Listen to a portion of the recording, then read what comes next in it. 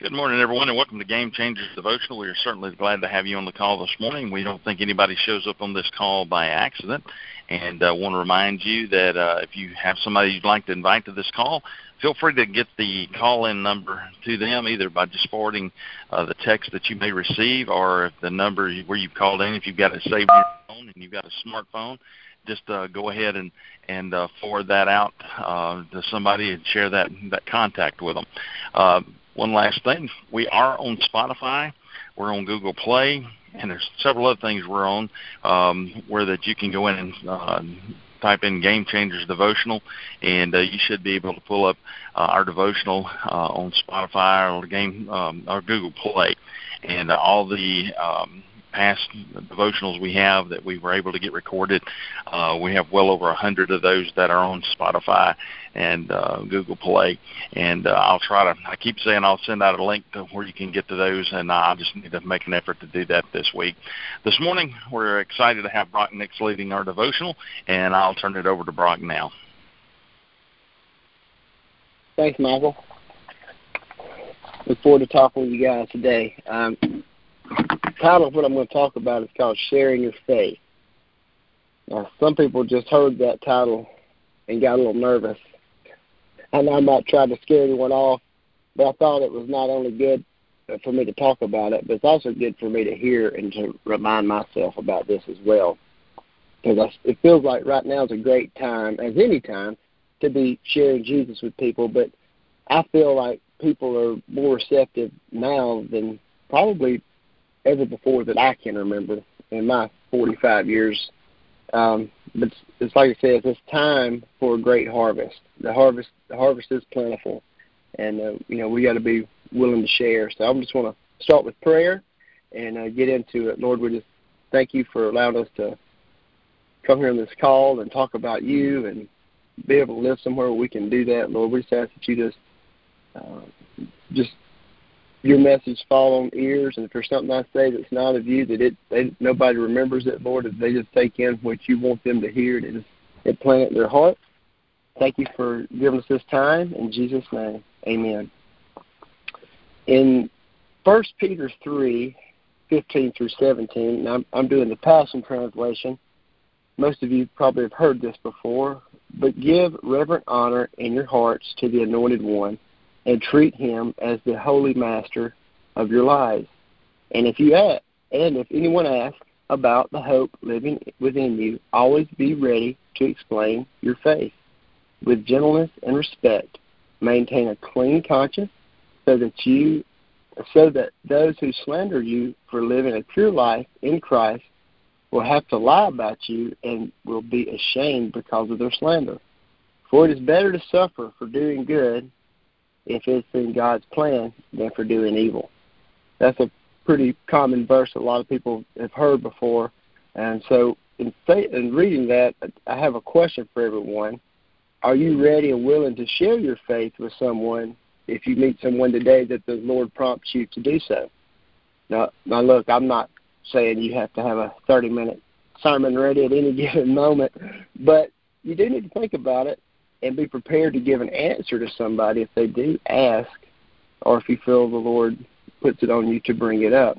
And it can be just as easy as sharing what God has done in your life, and most of the time that's one of the best ways to share with someone. That way you're talking about yourself and what he's done for you. So I'm going to just share a quick little story about a time God used in my life to share Christ with someone.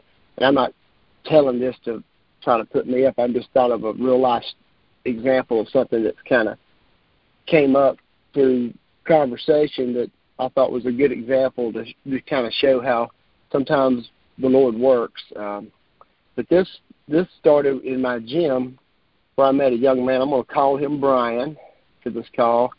I live in Auburn, Alabama, so I live where the university is. So I've got a lot of college kids. So this guy's in graduate school, and he is studying nanophysics. Yes, I said nanophysics. I can't even spell nanophysics. Seriously, I had to use spell check. So needless to say, he is a very smart individual. We had many conversations over the past year, And through this conversation, he had told me that he was not very religious, which is, when you see somebody 3 mornings a week, you just have all kind of conversation. And somehow I kind of brought up a few things, and he told me that. Which, when somebody normally tells me they're not very religious, that usually is the key word used by most people that probably have never had a close relationship with Jesus, because they tie religion and relationship all together. But I digress on that. But one day, Brian told me that he had 2 roommates, and they all lived in a 2-bedroom home. This meant he got to sleep on the floor in the dining room. He told me the floor was really hard, and it hurt his back. Matter of fact, he has a lot of chronic back issues. And when he told me that, right then the Lord told me I need to buy him a bed. I was thinking, so I just asked him, I said, would it be okay if I give you a bed, like something like a cot? Because I knew he didn't need like a full-size bed or something. And he said, yeah. He said, I guess you could, but if you already have something, he didn't really want to buy him something new. He kind of wanted something like a military cot, something that was easy to set up and take down. So later, after I looked around and I found a nice cot, easily set up and taken down, but I didn't have anything at my house used, and that's kind of what he wanted. He didn't want to put me out. But so I asked him, I said, do you feel comfortable with me buying you a new cot? And he looked at me and he was like, I don't know if I feel comfortable with it. And I was telling him, look, I was in college. I know how it is trying to scrape by. It's tough. I said, my wife and I would love to buy you a bed. And he agreed. Once the bed arrived, I put it in the trunk of my car, and I couldn't wait to see him. And I waited till no one was around. I told him that I had something in my car. We went outside, and I put the box. The bed came in. I slipped it into his car, and he thanked me and gave me a big hug. And for a moment, I almost forgot to tell him the most important part. Although giving him the bed was all well and good, I wanted him to know why I gave him the bed. I wasn't just trying to be a nice guy. It's easy to do that. So I told him that I gave him the bed because the Lord told me to, and that this bed was not from me and my wife, but from Jesus. And I wanted him to have the bed. This opened up great conversations. He told me a lot about experiences he'd had in his life that made it hard for him to be a believer, and a lot of traumatic experiences. And I just listened to him and just really didn't say anything for probably, I don't know, it was probably a good 5-10 minutes, and just agreed with him. And, then when he'd finished telling me everything, I just encouraged him. And he did tell me he had a Bible, and I asked him, he should to start spending some time in the Word, and that the Lord would talk to him, and then he could always talk to me.